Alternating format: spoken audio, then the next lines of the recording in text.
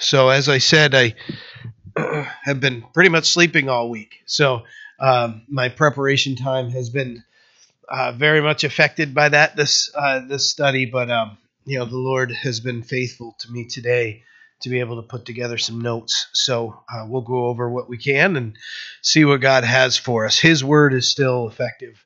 It's funny how many times that in between those of us that have taught just realize that it's really not about the vessel that's being used. It's the word of God.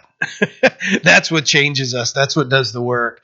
I mean, don't get me wrong. There's some very blessed teachers that that are very, very gifted in their ways of communication and things that I very much learned from.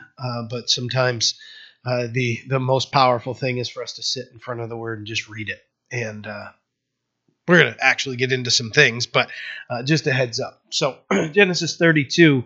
Now, last week, we got to the point in our study where Jacob was asking Laban to be able to go home. And it turned into a sheep experiment between Laban and Jacob. And Jacob really just said, "Hey, I'll take all the spotted and all those." And then Laban, he said, "Later today, I want to go look through. I'll take all those." But before he could get there, Laban already took him and drove him 3 days away. Really, he started at that point, and they kept going for 2 more days. So there were none. So the deal was already kind of broken up by Laban, but the Lord had blessed everything that Jacob did in the breeding of the sheep. And there were some different techniques that he used of stripping the reeds and putting them in water, near water, and everything. We discussed those. Ultimately, it was the Lord blessing. And then he realizes that now he doesn't have favor at all in Laban's eyes. And between Laban and his sons, they seem to be growing hostile towards him. So he's at a point now where he has to grab his family and the Lord. Now he's got the Lord's blessing and guidance to leave. And so he packs his family up and he leaves. And Laban chases him down. And when they finally catch up to him 7 days later, they overtook them. Laban seems like he's upset and he's kind of making this playing the violin that I didn't get to give you guys a party like I would have, and we know that wasn't going to be the deal. Laban's got something up his sleeve all the time. He's a great deceiver, and so what it comes down to is he's ultimately upset about the household gods that were stolen by Rachel. Rachel. And so she stole them and she hides them in the tent. So when Laban, Jacob's like, "Hey, take the life of whoever has them if you find them." And thankfully, they didn't find it because he would have lost his wife. That's a stupid vow to make. But when you're, and we talked about it, when you you stand in righteousness about something, you can stand boldly. And so he does. And Rachel was guilty of doing it. She just didn't get caught because she had him stuck under the saddle of the donkey. So, and then she pretended that it was her monthly period time. And so her dad doesn't want anything to do with that and leaves. And then Jacob just jumps right in Laban's face and lays into him. And 20 years of frustration pour out, right? Remember? 20 years just pouring out. And you did this, and you did this, and you did this, and you did this. He's got a lot to go over. And so they come to an agreement, and they agree to have peace. And in that specific spot, they made a mound of rocks, and they said, "Hey, let's agree now that neither of us will pass over this spot for harm. If we're going to visit, we're going to visit, but never for harm. This is a covenant we're making." So they make a covenant together. And that's where we leave off in the end of 31. So in 32, verse 1, it says, "So Jacob went on his way." So that's where he's going from. "And the angels of God met him. When Jacob saw them, he said, 'This is God's camp.' And he called the name of the place Mahanaim." So, Jacob had just made this agreement with Laban, as we discussed, and he's on his way back to his father's house. He wants to get back to the land that God had told them that they were going to have, and God had just told him to go back. So now he's obeying the Lord and he's doing what he should do. And there isn't much commentary regarding what's being said here in verse 1, that angels of God met him there, and what it looked like, what they said, what the experience was like. We know that in the time when he was in Bethel, that he changed the name from Luz to Bethel, that he experienced, he could see the angels of God ascending and descending on a ladder, and that was a symbol of God's ministering, on earth, and that he could actually see God ministering in that place, and God is in this place, So we don't have that type of commentary here. We just know that he was met in a way that was obvious that they were angels, and God told him that at Bethel that he would care for him and bring him back. And this scenario, there was something that was done here that he was able to see this and realize that this is God's camp. And so as we're looking at this, the Mahanaim is two camps, is what that word means. He's got his family there, but God is actually camping there, is what Mahanaim means. So he was unaware of this, and until they had made themselves known, is what it seems to be. Now that will probably sound familiar from the last time. When he had laid his head down on the stone, he was running from his brother and running to Laban. And as he's on the run, he's tired. He's got nowhere to stay, so he grabs a stone and puts his head on the stone. And he has this dream, and he could see those things. So he had been through a lot the first time, and now he's had just got done running from Laban, and now he can breathe a little bit, and now they're starting to move forward. So a little bit similar, where he's still moving in a different direction, but God is speaking to him, and what we see here and what is developing is where we can't see what's kind of behind these two verses here. We can understand that when he said this is God's camp, that he's becoming more familiar with spiritual things and how God works. So he's saying this is God's camp and it's his camp. So he calls it Mahanaim because it's two camps, right? So spiritual things, what he didn't realize, were happening all around him, and that's even for us. We can forget the fact that there is a spiritual world around us. When we see in the scripture that there's battles happening, around us, which is crazy to think of, because we can. This is what we can see. While we can see is our what we can touch and feel, and we have our senses to go by, but there's a whole different ball game happening and battle happening that we're not aware of. So keep that in mind, when we're going through. These are massive times in Jacob's life. I mean, he had just deceived his dad in one of them, and just lost the relationship with his brother, whatever he had for a relationship, and just walked away from his mother for the last time. And so he, in that time, he saw what he saw and realized, wow, there's a spiritual thing going on here that I wasn't aware of.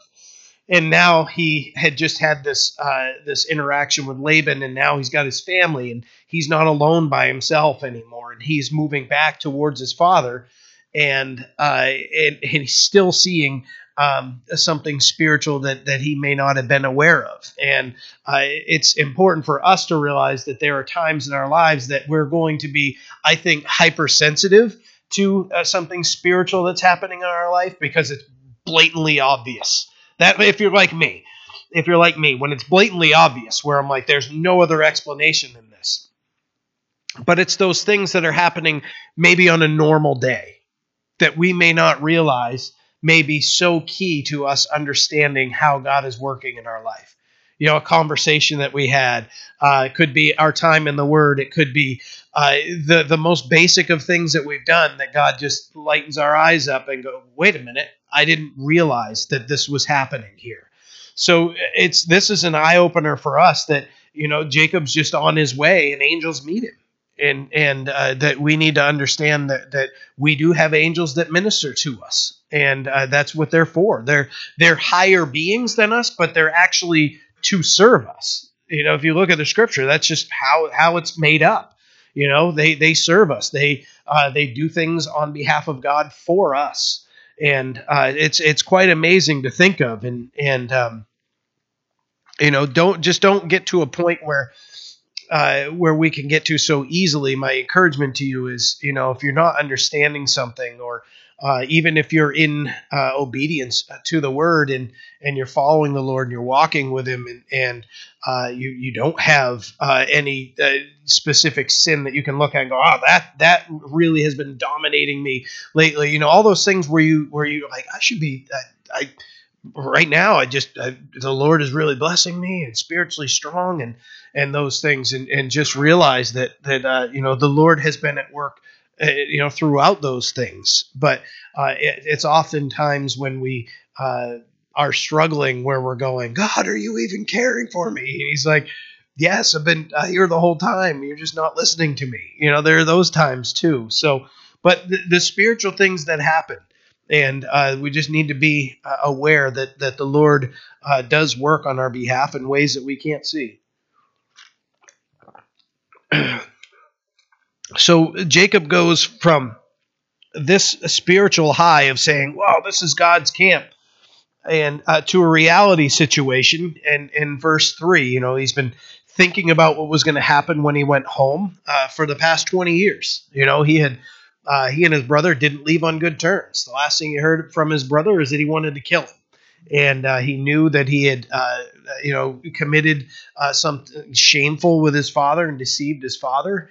And there was so much going on. Oh, thank you, brother. And there was so much going on there that he didn't have the best of. You'd think if somebody's leaving and they don't know when they're coming back. But remember, when Rebecca sent him away, it was, hey, just go away for a few days. Let's let him cool down. 2 decades later, he's coming back, right? So he's had a lot of time to process this. So he goes from that high of God, this is God's camp, and naming the place and everything, to the reality that's coming here is I'm going to see my brother soon, and I've got to focus on that. So that's I know that we've all experienced a time where we've been maybe gone to men's or women's retreat or youth camp or something where you're like, this is awesome, I don't even want to go home. And we're like, but I got to get on with life. Pretty much a situation like this is awesome. God just ministered to me. Now I still need to face this giant standing in front of me. Verse 3 says, then Jacob sent messengers before him to Esau, his brother, in the land of Seir, the country of Edom. And he commanded them, saying, speak thus to my lord Esau. Thus says your servant Jacob. Thus your servant Jacob says, I have dwelt with Laban and stayed there until now. I have oxen, donkeys, flocks, and male and female servants. I have sent to tell my lord that I may find favor in your sight. Then the messengers returned to Jacob, saying, we came to your brother Esau, and he also is coming to meet you, and 400 men are with him. I mean, this is probably what he was like, the biggest thing he was fearing, right? So, Jacob's hope was that he was going to send these messengers saying, hey, I got a bunch of big stuff to give you. And if you notice the wording that's used here, speak thus to my lord Esau. Thus your servant Jacob says. Now, I'm a little brother of 2 older brothers. I typically am not going to call them Lord. In fact, I never have, and I don't plan to ever call them Lord. That's there's a different capital L and lowercase L, and I'll receive text message from them at some point when they hear of this, but I don't plan on ever calling them that. And what we see is that he's putting himself in the place of service to his brother because he's trying to gain favor, and he's buttering him up. Is really what, hey, I'm going to talk to you like this now versus how I normally would talk to you. Hey, okay, Harry, right? His name's Harry, right? You got Harry and Jake here, and now he's calling him Lord. But, your servant, Jacob. And he goes on to explain where he's been. His brother knows where he had been and what has happened. And he's saying, hey, I've got all these things. I've sent them to tell you that I may find favor in your sight. And, when they come back, they're coming with dreadful news for him. This is horrifying news. Now, remember who Esau is, and remember the context that they had. I just got a text. My phone just lit up. So there, it didn't take long, did it? So there's the interesting dynamic of him just leaving and with the murderous threat against him from this man. And he knows who Esau is. He's a man of the field.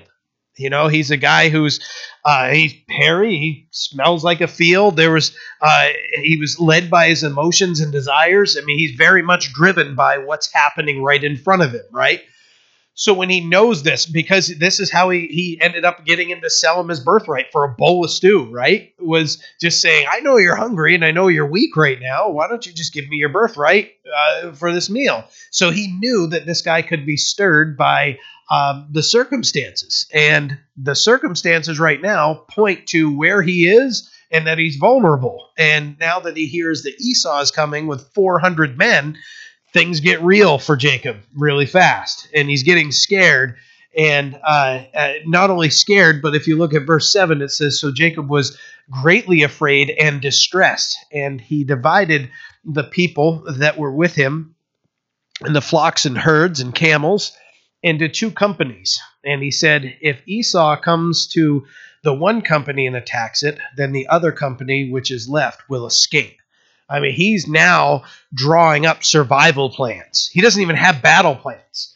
It's Jacob with his two wives, and their maidservants who became legal wives to him, but they don't have the same legal rights as as Leah and Rachel did. And he's got his kids there, and he's got a bunch of animals. It's not like they're running through fully loaded with an arsenal here. They're trying to move through and safely get to where they're going. And so he's panicking now, and he's not sure, what's going to happen. But he knows that he's greatly afraid and distressed, and his reaction to this is to split everybody up. And he's thinking that, if Esau is going to come and kill everybody, at least half of us will survive. I mean, I've never been in that situation. I haven't. I can say I was talking to a friend at work who spent 30 years as a prison guard. 30 years as a prison guard is a long time. And we were talking recently about a situation where when we were in Boston a few years ago, my family and I were in Boston. We were on the train, and some guy, there's a lady that's, I don't know, she's probably early 20s, and she's dressed like she's going to work, business dress and everything, and this guy's sitting across from her, and you can tell he is living on the streets, and he's not a guy that I'm going to trust around my family. He's very loud and kind of boisterous and everything, and he's trying to yell to this lady, and she's trying to ignore it. And we're sitting there, and I realize how stupid it could have been, but I'm like, I can't sit here and do nothing, But I realize I set myself up for a potential problem here where, what if he's armed and I'm sitting here and I got my shoe that I can take off and try to fight, you know what I mean? And I yelled to him, and thankfully he was so inebriated that he couldn't even tell where the yell came from. So he's looking around, and I almost got up and I wanted to move over, but I'm like, well, this lady doesn't know who I am, and I'm not going to leave my family. I found myself in that spot where I'm stuck. Like, he could hurt her or he could hurt them. And what am I going to do? That's as close as I can probably say that I would have been. And, thankfully the guy had no clue, and he looks down later and looks at me and tries to offer me a beer. And I'm like, no, I don't want your beer, man. And, so anyways, it was a funny situation looking back on it. Scared the kids. I can't say that I wasn't a little, jittery. I was kind of like, I don't know what's going to happen here, but I'm not going to let him hurt her or my family. But it was that, well, she's over here and my family's here. And so we were talking about those things at work, and, to be in that situation is not a good one. And this is where he's got family here and family here. And he's just hoping that none of them get killed. That's an awful spot for him to be in. He's panicking, and he's in a spot where, this is a man that, he had, if you consider what Jacob did to him. I mean, when you really look back to it, that Jacob, literally, it'd be like he played him for Halloween, right? He puts all his clothes on, he puts goat skin on, and, he smells like his brother. He's got the whole gambit going here, and he smells like him. His voice didn't match up, though, did it? So his dad ultimately ends up just saying, well, you know what? The voice doesn't match, but everything else kind of does, and he blesses him. And so Esau knowing, wait, he did what? He put my clothes on? He did these things. So he's probably replayed this in his mind so many times of what's Esau going to do. So when it came down to what was happening here, he's like, maybe he's thinking I put his clothes on. Maybe he's offended that I put goat's hair on my arm to act like, who knows, right? But he knows that Esau, is a man of the field, and now he knows 400 people are coming, and he's scared, and he splits these people up, and he's dividing things up, and he's hoping to retain half. And remember that he's already exhausted. They'd already run from Laban. They were already moving, and everybody was already tired. And he had probably thinking, now, what did I get my family into now? I thought God told me to move forward, right? God told him that you can go back. And look what happens in verse 9. Then Jacob said, O God of my father Abraham, and God of my father Isaac, the Lord who said to me, return to your country and your family, I will deal well with you. I am not worthy of the least of your mercies and of all the truth which you have shown your servant. For I crossed over this Jordan with my staff, and now I have become two companies. Deliver me, I pray, from the hand of my brother, from the hand of Esau, for I fear him, lest he come and attack me and the mother of my children.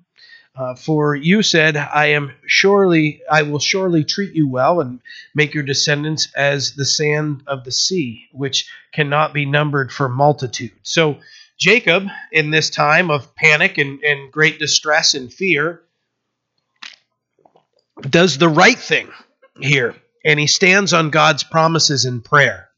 These were promises made specifically to Jacob in his life that he can bring back to the Lord and say, Lord, remember you said these things.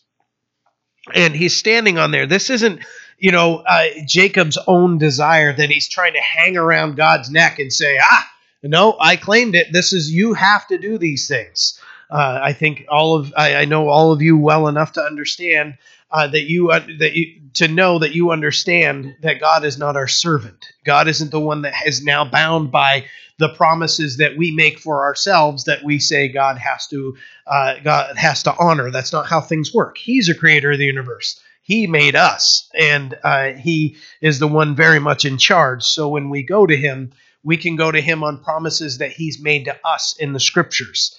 When you can look at, as we've studied, and we're going to hopefully I'll be here this coming Sunday. We were going to cover them last Sunday. Was the Jesus's prayer for the church and for believers, and when we see his heart for us, and those are things that we can claim in our lives. Like, I know that you want this because you prayed this. So we can go to the Lord with certain things with boldness. We can approach his throne of grace with boldness at times, but we can't go with our own agenda.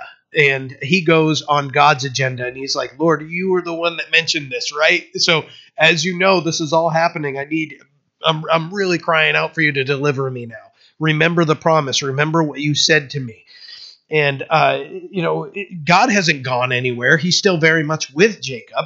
And just like he had just experienced at Mahanaim, where he had seen that, wow, God's with me. The two camps, God is with me. But he can't see God at this time. And so what we see here is Jacob doing the right thing and going to the Lord in prayer as he should, reminding the Lord of the promises he made for Jacob, for his family, for his life. Not that God forgot, but that's when we can approach God boldly and say, Lord, I know you said these things. Can you, please deliver me, help me.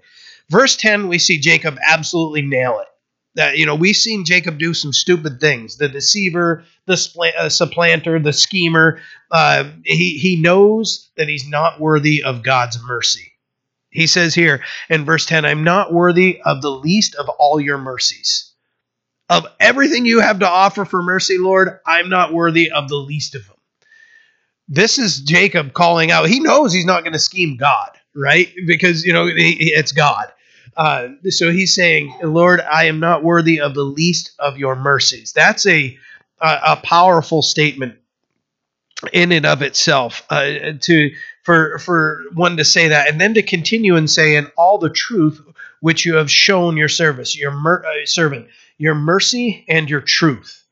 That God would open our eyes to his truth is an amazing mercy in and of itself, and grace. That the Lord would reveal his mystery to us, right? As the scripture says, of salvation, that we can be saved, and of his love for us. And when you look at what's being said here, when he just completely nails it, is, we see Jacob growing in front of our eyes, is that he's coming to the point where, he was a deceiver, and he got what he wanted, and he had to run away. And for 20 years, man, did he go through the grinder with his father-in-law Laban.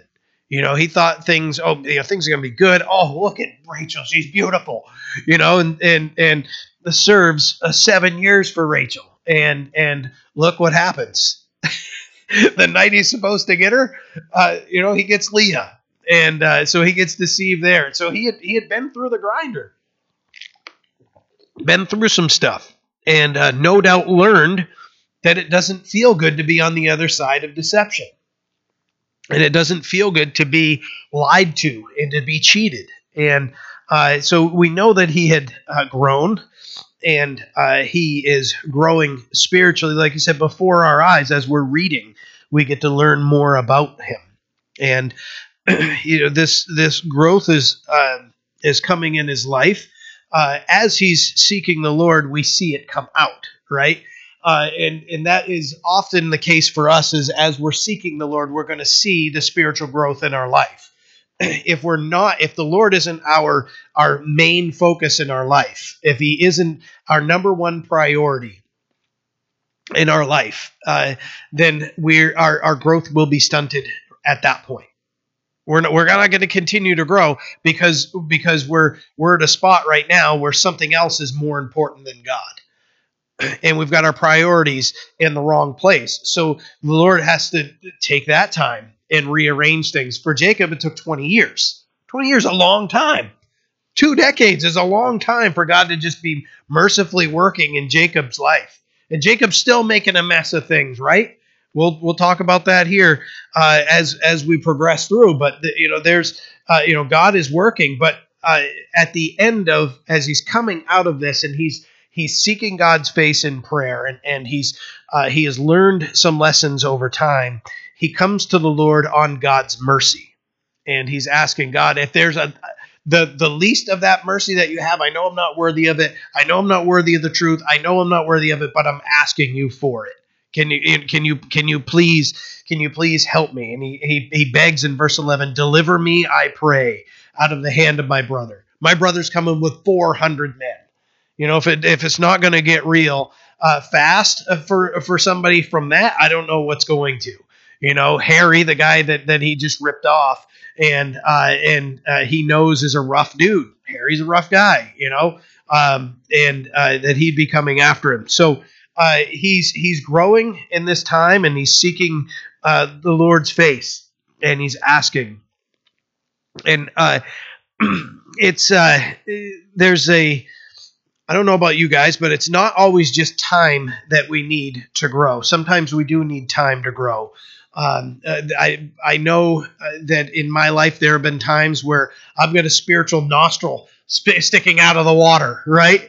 Because I'm just doing the dumbest things I can, and I'm just doing what I want to do. And I'm at that point in my life where I'm just like just trying to get that breath, trying to keep going. And God is so faithful to minister and to teach us from those things. There's sometimes it is time, and I hope it's not always the case for us, because I don't want us to take 20 years to get something out of our life. If we do, persevere and continue on with Him. Remember, we talked about that a few Sundays ago. Was the sanctification process? That as we're walking with the Lord, that being excuse me, sanctified, being built up, being set apart, that as we're edification is being built up, but that sanctification is being continuously, okay, take this out of your life, and the Lord's taking this out of your life, and this and that, and it's a continual thing. As we grow spiritually, things start falling. We're no longer content with that. It doesn't entice us like it did. Whatever it might have been no longer has its grip on us, and the Lord's just taking those things out slowly as time goes. Sometimes with time, sometimes it's quick. Sometimes there's just beware in our lives that we have an enemy that wants to remind us of those bad old days and say, hey, remember, remember that person, remember, all those things, and just wants to remind us of those things. Those are things we don't want in our life. But we see in Jacob here a growth that has happened. He's learned from his mistakes. The Lord is ministering to him. He's growing. And when we come to the point that we understand we're just like him, that in the sense that, we're not worthy of God's mercy and His truth. When we get to that point, when we realize, wait a minute, I thought I was a good guy. I thought, people, I don't have a lot of enemies. I don't have, I don't steal from people. I don't do these things over here. I'm an okay person. And then we look at the standard of perfection that God has set to show us our need for Him, and that His grace and His mercy is the only thing that is sufficient for us. Then we realize I'm not worthy of any of it. Nothing. What I did in that aspect of my life, or this was a complete offense to God. God said this, and He makes the rules. And when you see, and really, okay, so I'll try not to go on too long of a rabbit trail, but the rebellion against the Lord that we so easily get into, and I'm not just pointing our fingers, I'm pointing at ourselves too, but has God really asked a lot of us? Love God with all our heart, soul, mind, and strength, and love our neighbor as ourselves. Those aren't really difficult things. They're really not. Love God more than anything because He's our creator. That should just come naturally, right? And then to care for and love our neighbors. It's this sinful world that muds them all up. And it gets everybody confused. And they're like, why would I want anything to do with that God? Because you don't understand. He's not the one that did all this. It's this fallen world that has you questioning His existence because of all the craziness in this world. Well, why doesn't He do it? Because He set it in order and He told us not to. We're going to have to answer for, the disorder in it is really what's going to happen. He's put us here and said, hey, here's your world, and this is the way you're supposed to conduct yourselves. And what has the world done? Completely rebelled against Him and done exact opposite of what He's told us to do. We can be just like it, like Jacob in that sense, where we don't until a certain point realize that we're not worthy of His mercy and of His truth. If we remember Paul, if you think of Paul now, and you think of, you don't know anything about his history, and you just start reading the epistles. that Paul wrote, and you read about and you read about the stuff that Paul that he experienced in his life, that he went through, getting stoned, just being whipped, being just persecuted for the faith which he once. If you don't know that he did all that before, and you think of Paul, you're like, wow, that guy. And then you start reading in his epistles, and he says, yeah, I'm the chief of sinners. And you kind of read back and you realize who Saul of Tarsus was. And then his name eventually became Paul, our brother, the Apostle Paul, that someday we'll meet. And how did he identify himself? The chief of sinners. It's like, that's crazy.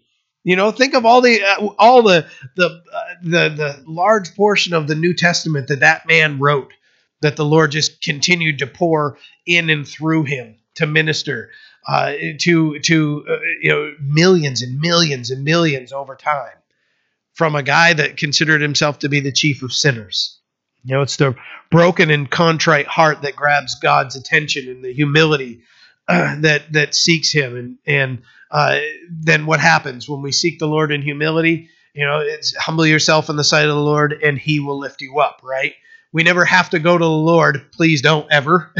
Don't. And if you know people that do, that are lifting themselves up in front of God, I tithe, I do all this. You got to pay attention to me, and I do all these things. And yeah, okay, that's not necessarily coming to God on a humble level. That's going to God on our own good things. Of course, dropping off all the other stuff and the junk that could be there. It's the humility that the Lord just draws his attention. Jacob called out to God according to his promises, his mercy, we know is undeserved, and his truth, and that's the way to do it. In a time that we're calling out to the Lord is to call out to him based on his mercies and his truth. And when we call out to him in those things, we know that he's going to answer. As Jacob said, he's not worthy of the least of that mercy. And we see Jacob facing a potential real threat to his family and his life. He went to God with it. And we see he still took some of his own methods, but he realized after he split everybody up, he's like, I got to pray. And so he prays. Verse 13. So he lodged there the same night, and took what came to his hand as a present for Esau his brother, 200 female goats and 20 male goats, 200 ewes and 20 rams, 30 milk camels with their colts, 40 cows, 10 bulls, 20 female donkeys, and 10 foals. Then he delivered them to the hand of his servants, every drove by itself, and said to his servants, pass over before me and put some distance between successive droves. And he commanded the first one, saying, when Esau my brother meets you and asks you, saying, to whom do you belong, and where are you going?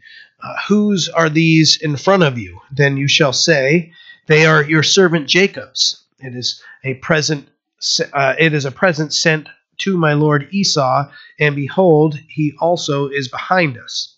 So he commanded the second, the third, and all who followed the droves, saying, in this manner you shall speak to Esau when you find him, and also say, behold, your servant is behind us.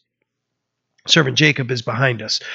For he said, I will appease him with the present that goes before me, and afterward I will see him with my face, and perhaps I will see his face. Perhaps he will accept me. So the present went on over before him, but he himself lodged that night in the camp. And he arose that night and took his 2 wives, his 2 female servants, and his 11 sons, and crossed over the ford of Jabbok. He took them, sent them over the brook, and sent over what he had. So Jacob had prayed and wasn't sure what God was going to do.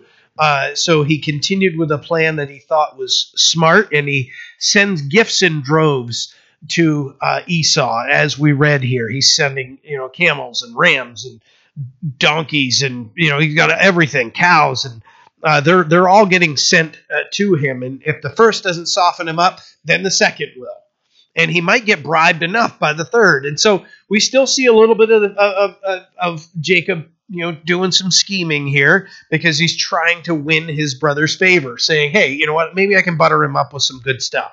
And he's sending things to him, and he's saying, "Tell them that they are from me and that I'm coming after each of these." He's saying, so he's testing the waters here. He's sending gifts to appease, hoping that they're going to work. So he's scheming again, buttering up, and Esau might have been waiting for 20 years for this day. So he's like, all right, maybe I could soften him up as things are going here. And no doubt he's thinking, oh man, yeah. I'm sure when he heard about the goat's hair, he got extra mad, and then he found out I'm wearing his clothes, and all those things, and those things are just going. He's like, I just got to send some stuff. So after seeing all this, he's hoping that he's going to be buttered up, and he's going to look favorably on his brother. And then he sent them off, and he takes his family and cross over the brook. And now we see Jacob alone. In verse 24, then Jacob was left alone, and a man wrestled with him. Now this might seem like, what? Okay, so we got all this going on, and Jacob's alone, and they just two dudes start wrestling. That can be a little confusing when you start looking at it here. But verse 24, let's read through. And Jacob was left alone, and a man wrestled with him until the breaking of day. Now, when he saw that he did not prevail against him, he touched the socket of his hip, and the socket of Jacob's hip went out of joint as he wrestled with him. And he said, "Let me go, for the day breaks." But Jacob said, "I will not let you go unless you bless me." So he said to him, "What is your name?" He said, "Jacob." And the man said, "Your name shall no longer be called Jacob, but Israel. But for you have struggled with God and with men, and have prevailed." And Jacob asked, saying, "Tell me your name, I pray." And he said to him, "Why is it that you ask me about my name?" And he blessed him there. So Jacob called the name of the place Peniel, for I have seen God face to face, and my life is preserved. Just as he crossed over Penuel, the sun rose on him, and he limped on his hip.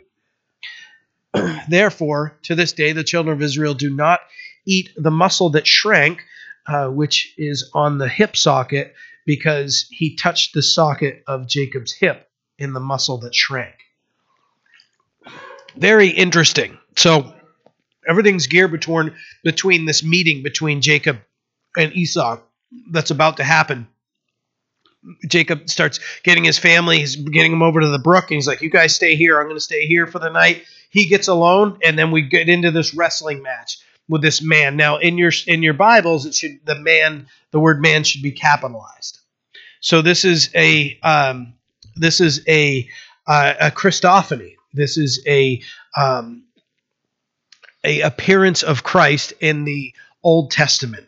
He's wrestling with Jesus Christ. This is awesome. Now remember, as I was a wrestler and I still love wrestling, still follow wrestling, Jacob's name, heel snatcher, right? And here we come to the heel snatcher, the guy that's used to getting the hold, right? To supplanting. He's now wrestling physically with God in the flesh. And they're wrestling until the breaking of day. This is a long night. This is a battle that's going along. This is quite a grapple. And it says, now when he saw he did not prevail against him, we understand that God is stronger than Jacob, right? So this is an interesting thing here that God had Jacob alone, and there's nobody for Jacob to put in front of him, so he can't create this scheme and everything. And how did this wrestling match start? I have no idea.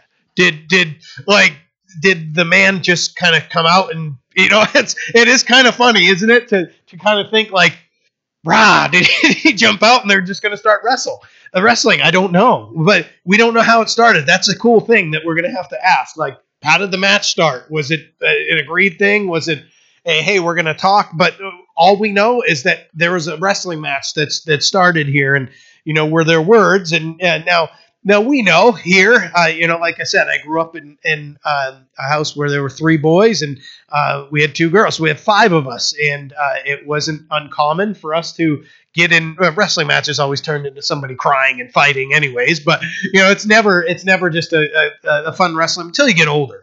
Once you get older, then you can kind of go, all right, I've had enough, and it doesn't usually turn into blows, right? A funny wrestling story. I used to. My brother Chad and his wife Amy had a Rottweiler, and Houdini was her name. Awesome dog, and she got her name because whatever pen we'd put her in, she would escape. And I grew very close to this dog, and so close that when I was wrestling in high school, I would wrestle with Houdini all the time. She's a Rottweiler, that might scare some people, but I saw her as a poodle. You know what I mean? And I'm wrestling with her, and I'd get her, and I'd do rolls with her, and I'd pin her, and and I'd let her think she's winning and everything. And one time I got her right above me, and she drooled right in my mouth, right in the wrestling match. Okay, so I had to share as we're going through here, because there are times that we've had fun wrestling matches, and you remember those things.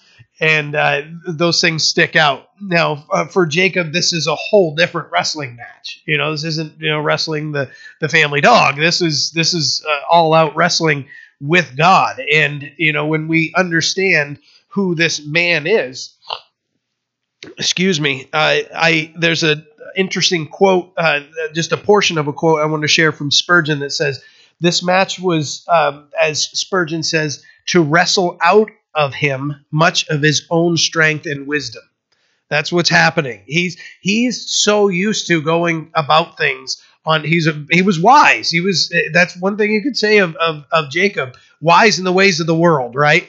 Is he was a deceiver, and he understood ways to twist things so that he would benefit.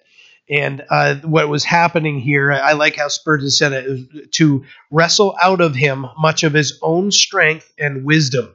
This man, Jesus, that he's wrestling, wrestled with him all night until the break of day. And Jacob thought he had the upper hand as they're wrestling. Now, we'll get into what Hosea has to say about this here in just a few moments, because it puts a different. Actually, I'm going to read it to you now, because I don't want to kind of put that out there and then go to it later. Hosea describes it as this in Hosea 12 verses 3 and 4. It says, "He took his brother by the heel in the womb," speaking of Jacob, "and in his strength he struggled with God.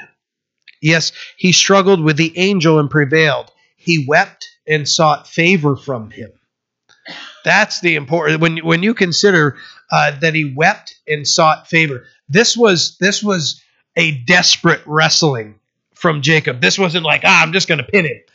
Where a family wrestling match might be, right? Where I've got to get bragging rights or anything. This is something spiritual. This is something happening. I'm not going to let you go until you bless me. But he wept and sought favor from him. He just in desperation, because the Lord was getting out of him.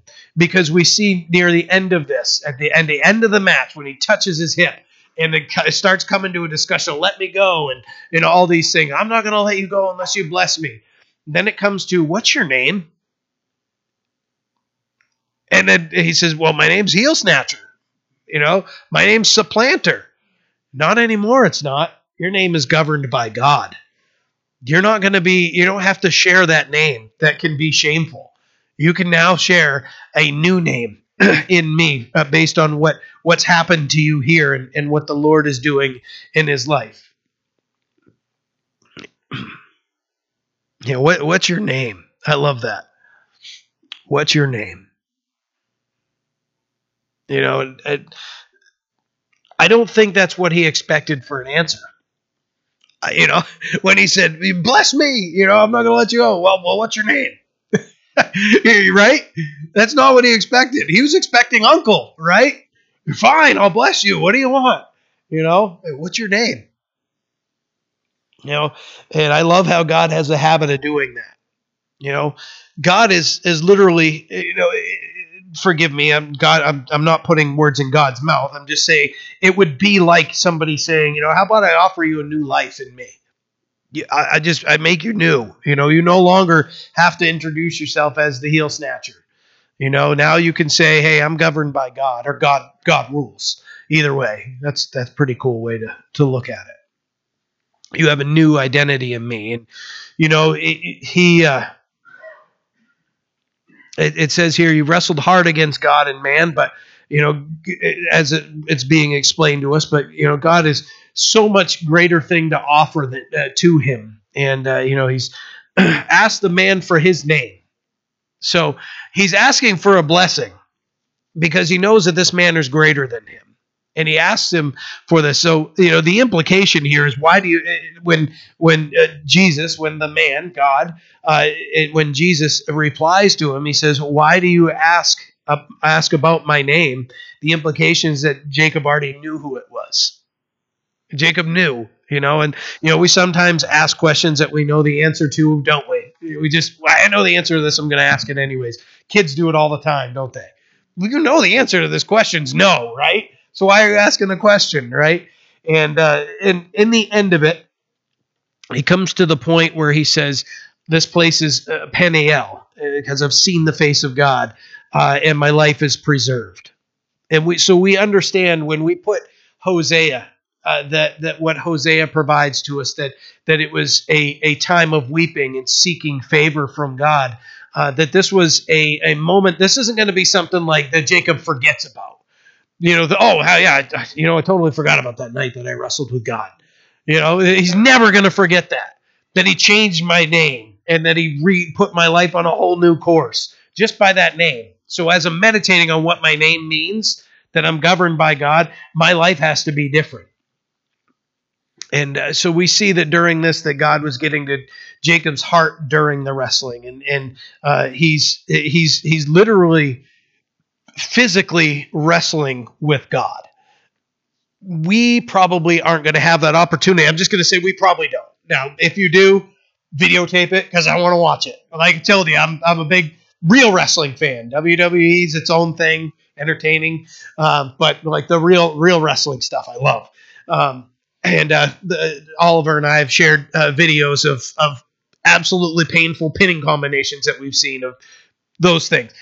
If anybody does, just say, hey, can we record this? Because I want to see it. I think it'd be great. But we do wrestle with God, don't we?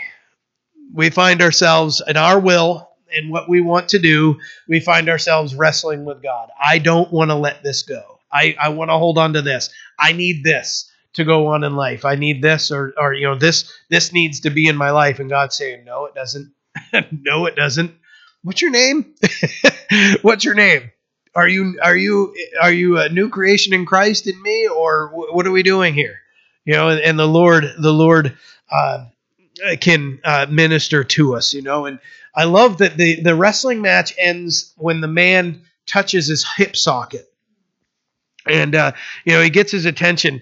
We can understand that in a spiritual sense, that God is going to put his finger right on what is going to get our attention. When you're wrestling with somebody and you dislocate your hip, you're done wrestling. That's it. I watched a guy in the state finals try to wrestle with a dislocated shoulder. It was not pretty. And the other guy was very respectful, but after a while, his coach had to throw in the towel because they all realized, like, this guy wrestling him respects him too much and doesn't want to hurt him. And this guy's shown the grit, like, hey, I'm going to try to wrestle with a dislocated shoulder, and it just doesn't work. It's grueling, right? The Lord has the ability to stop us where we're at and go, what about this right here? You're wrestling. All right, you want to wrestle with me? Yeah. By the way, I invented every one of these moves, right? God can say those things, and just he can put his finger on whatever he wants in our life. So we find ourselves wrestling for the sake of your hip. I encourage you to not do it. So Jacob left with a permanent limp in him, and it changed him physically.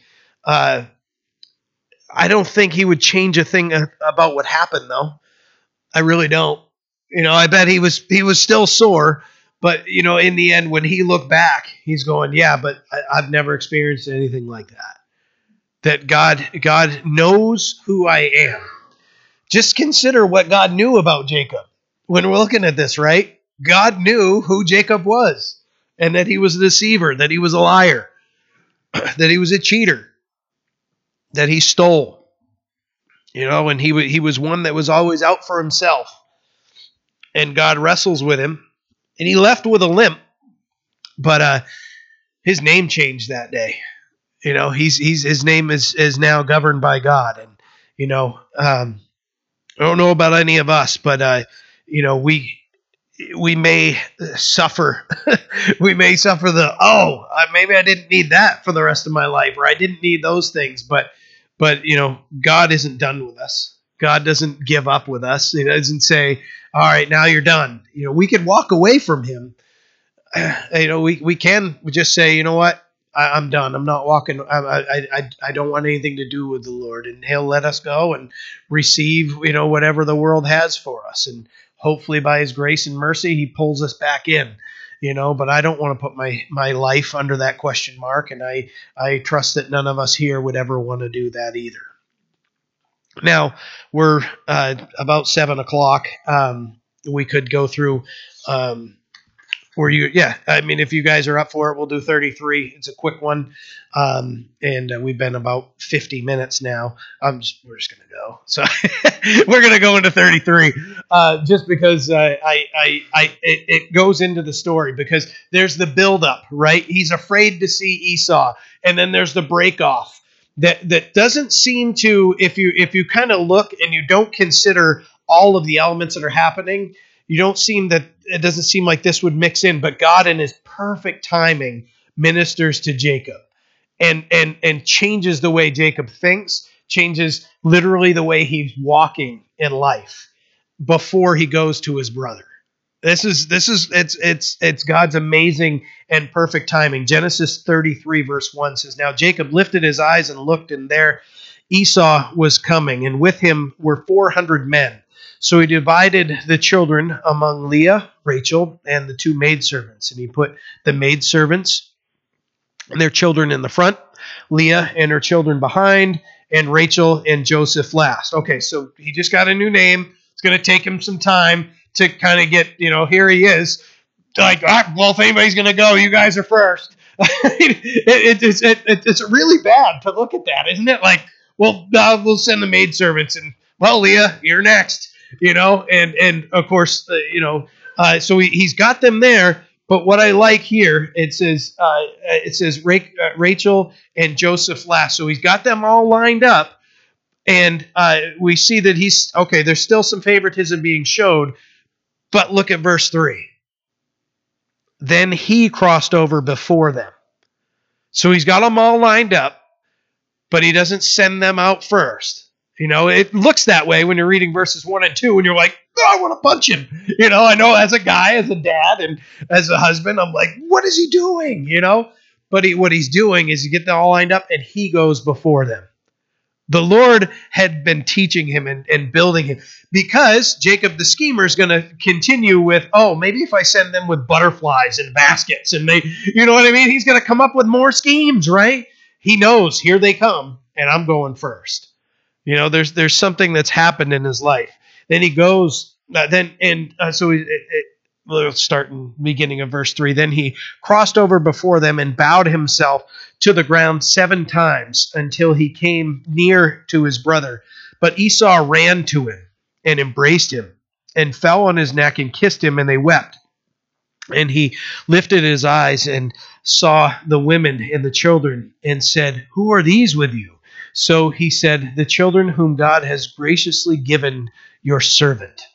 So, Jacob had definitely learned something over time, that it was not all about him. And when he goes before all of them and he's bowing down, after 20 years, what we saw, rather than Esau being just ready to tear him to shreds, is Esau runs to his brother. He hasn't seen him in 20 years. That's a long time. It's not like they could have, sent an email or, hey, when you go back that way, can you let them know? There was no communication for 20 years. I wonder if they ever thought that they'd see each other again. At least on Esau's side, the Lord had already promised Jacob that he would be going back. But what does he do? He runs to see his brother, and there's a very emotional greeting between the two. And the time that had the past seemed to be behind them at this point, and the two brothers are united, and all they can do is weep and embrace each other. They're just crying. I don't know how long that lasted, but you're talking about Harry the Hunter, you know what I mean? The mighty man, and he's reduced to tears, just crying on his brother's shoulder. This is a moment. This is a powerful moment to look at. All these guys can do is weep, and they've had their time weeping, and now they're just starting to wipe the tears from their eyes. And Esau sees Jacob's family. He's like, look, who are all these? The joy. You can hear the joy in what's being said, where he says, who are these with you? If you're reading that in black and white text, who are these with you? Right? But he's crying. He's like, who are these? No doubt. He's got his arm right around his brother. He's like, who are these guys? What? Like, these are my family members. And, these are his nephews and at least one niece, right? And, Jacob is, addressing them and addresses him as his Lord here, which is funny. These are the children whom God has graciously given your servant, right? Like, hey, we're still good, right? You're not going to stab me as we're looking or anything, right? They had this occasion. This moment couldn't have gone any better for Jacob, right? No doubt, still probably a little bit scared. Okay, a lot had transpired. A lot had been. A lot of blessings came his way, and there was a lot of time that could have that root of bitterness could have been really, really strong. But what we saw is Esau is just running to him, just broken. This is an awesome event in the scripture. Verse 6: Then the maidservants came near, they and their children, and bowed down. And Leah also came near with her children, and they bowed down. Afterward, Joseph and Rachel came near, and they bowed down. And Esau said, what do you mean by all this company which I met? And he said, these are to find favor in your sight, my lord. It's this. So he's like, who are all these people? And as they're coming and they're bowing down, it's like, well, these are my maidservants and the sons I've had with them, and this is Leah, and these are the children I've had with her, and this is Rachel, and this is Joseph that we've had, and they're all coming, and Esau's like, what was going on with all the droves and gifts, man? What I love that Esau wasn't like, yeah, I got all your stuff, man. I really appreciate. Esau is just elated to have his brother back, and Jacob tells him, hey, there were gifts to find favor in your sight. Verse 9. But Esau said, I have enough, my brother. Keep what you have for yourself. And Jacob said, no, please. If I have now found favor in your sight, then receive my present from my hand, inasmuch as I have seen your face as though I have seen the face of God, and you were pleased with me. Please take my blessing that is brought to you, because God has dealt graciously with me, and because I have enough. So he urged him, and he took it. I love the response from Esau saying, you know what? I've got enough. You just keep them. That type of a mindset. Now we know Esau's not a perfect guy. That he's when the scripture it doesn't speak well of him in any spot. that this man's got his problems. Okay, but we can glean from this here. I have enough, my brother. That for us. That might remind you of godliness with contentment is great gain, right? And so he's saying this, and Jacob's insistent on blessing his brother. And I like this saying here, inasmuch as I have seen your faces as though I had seen the face of God, and you were pleased with me. There's a lot behind that statement. And, when it says, as though I'd seen the face of God, he's not saying I thought you were God. But just think of the face of God and the face of Esau, that Jacob was probably sure that had, turned away in shame from him. That he had done something extremely shameful in deceiving his blind father into giving him the blessing. I mean, that's quite a statement for him to say that. Basically, one way that I thought of that to share was, both you and God know what I did. Both you and God know who I am and who I was, that I was a schemer and I was a supplanter and a deceiver, and Jacob could actually share with this, is God has already dealt with me. And now I've found favor in your eyes. When I saw you, it's just an amazing thing, is what he's saying. They're like, I've seen the face of God, because he knew that he had sinned and he had done wrong, but God had restored him. And now that he's restored with God and he's restored with his brother, he can make a statement like that, and we can understand it a little bit better. And you were pleased with me, and then I found favor in your eyes. Talk about a day of restoration for one person, right? That's quite a day. Like, hey, guess what happened last night? And right as day's breaking, my hip hurts a little bit, but God gave me a new name, and now I'm reconciled with my brother. I mean, does it get any better than that in a day? Those are some awesome days. And what does he credit? Look at verse 11. Please take my blessing that is brought for you, because God has dealt graciously with me. That's the credit of everything. He doesn't say, hey, let me tell you about the sheep and, how I bred them and, I took the right? Remember, we discussed that. He was careful to give God credit then, and he's saying God has dealt graciously with me. All these things that we're here from they're evidence of God's grace in my life. He's absolutely so right about that. God had very much dealt very graciously with him. He's think about his life, what he did to his father, what he did to his brother, how he ran his household. Of who's my favorite wife, and Rachel knows she's the favorite, and Leah's just doing everything she can to earn some favor, and just God's grace was his only boast. That really, this guy didn't have much to boast in. He didn't, but God's grace. Jeremiah 9 verses 23 and 24. Thus says the Lord, let not the wise man glory in his wisdom, let not the mighty man glory in his might, nor let the rich man glory in his riches, but let him who glories glory in this, that he understands and knows me, that I am the Lord, exercising loving kindness, judgment, and righteousness in the earth. For in these I delight, says the Lord. You're going to glory, let him glory in the Lord and what the Lord does. And that's what he says. He says, God has dealt graciously with me. Give credit where it's due, right?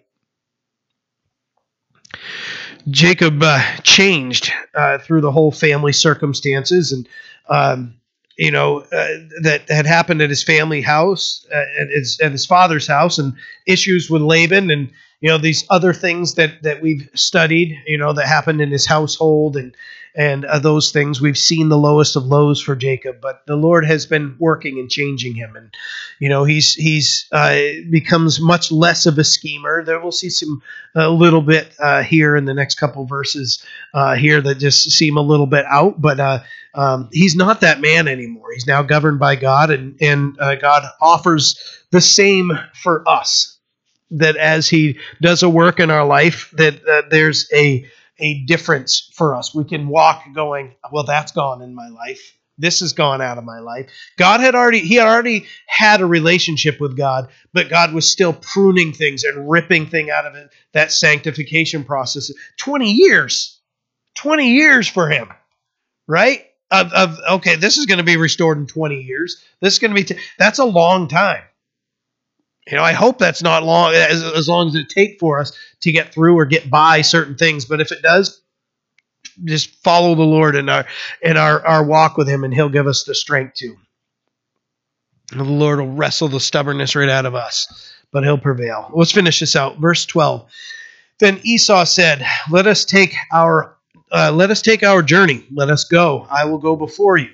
But Jacob said to him, my Lord knows that the children are weak, and the flocks and the herds which are nursing are with me. And if the men should drive them hard one day, all the flock will die. Please let my Lord go on ahead before your servant. I will lead on slowly at a pace which the livestock that go before me and the children are able to endure until I come to my Lord in Seir. And Esau said, now let me leave with you some of the people who are with me.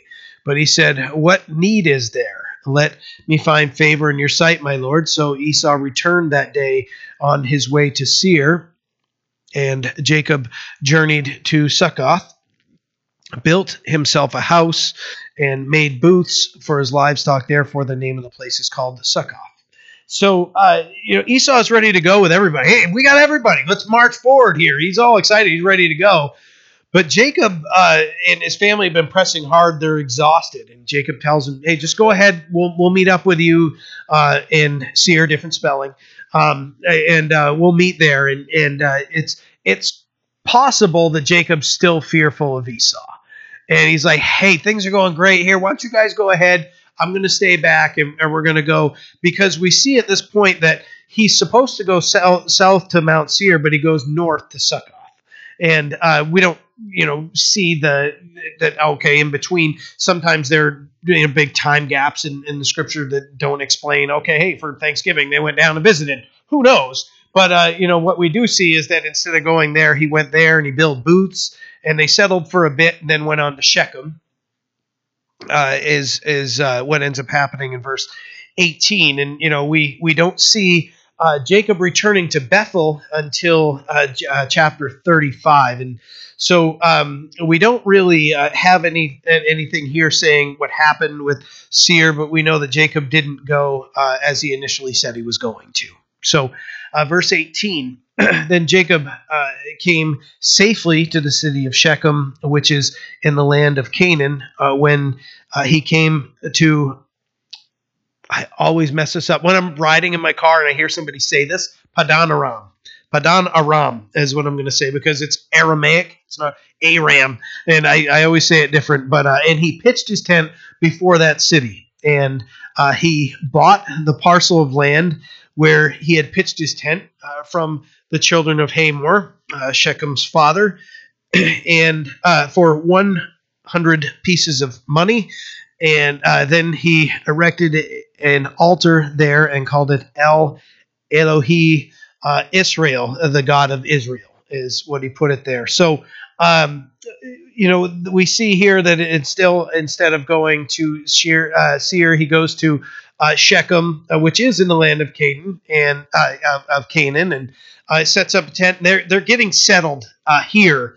And when we get into, and I encourage you, it's quite a disturbing thing that you're going to read in 34. But we'll get into it next week.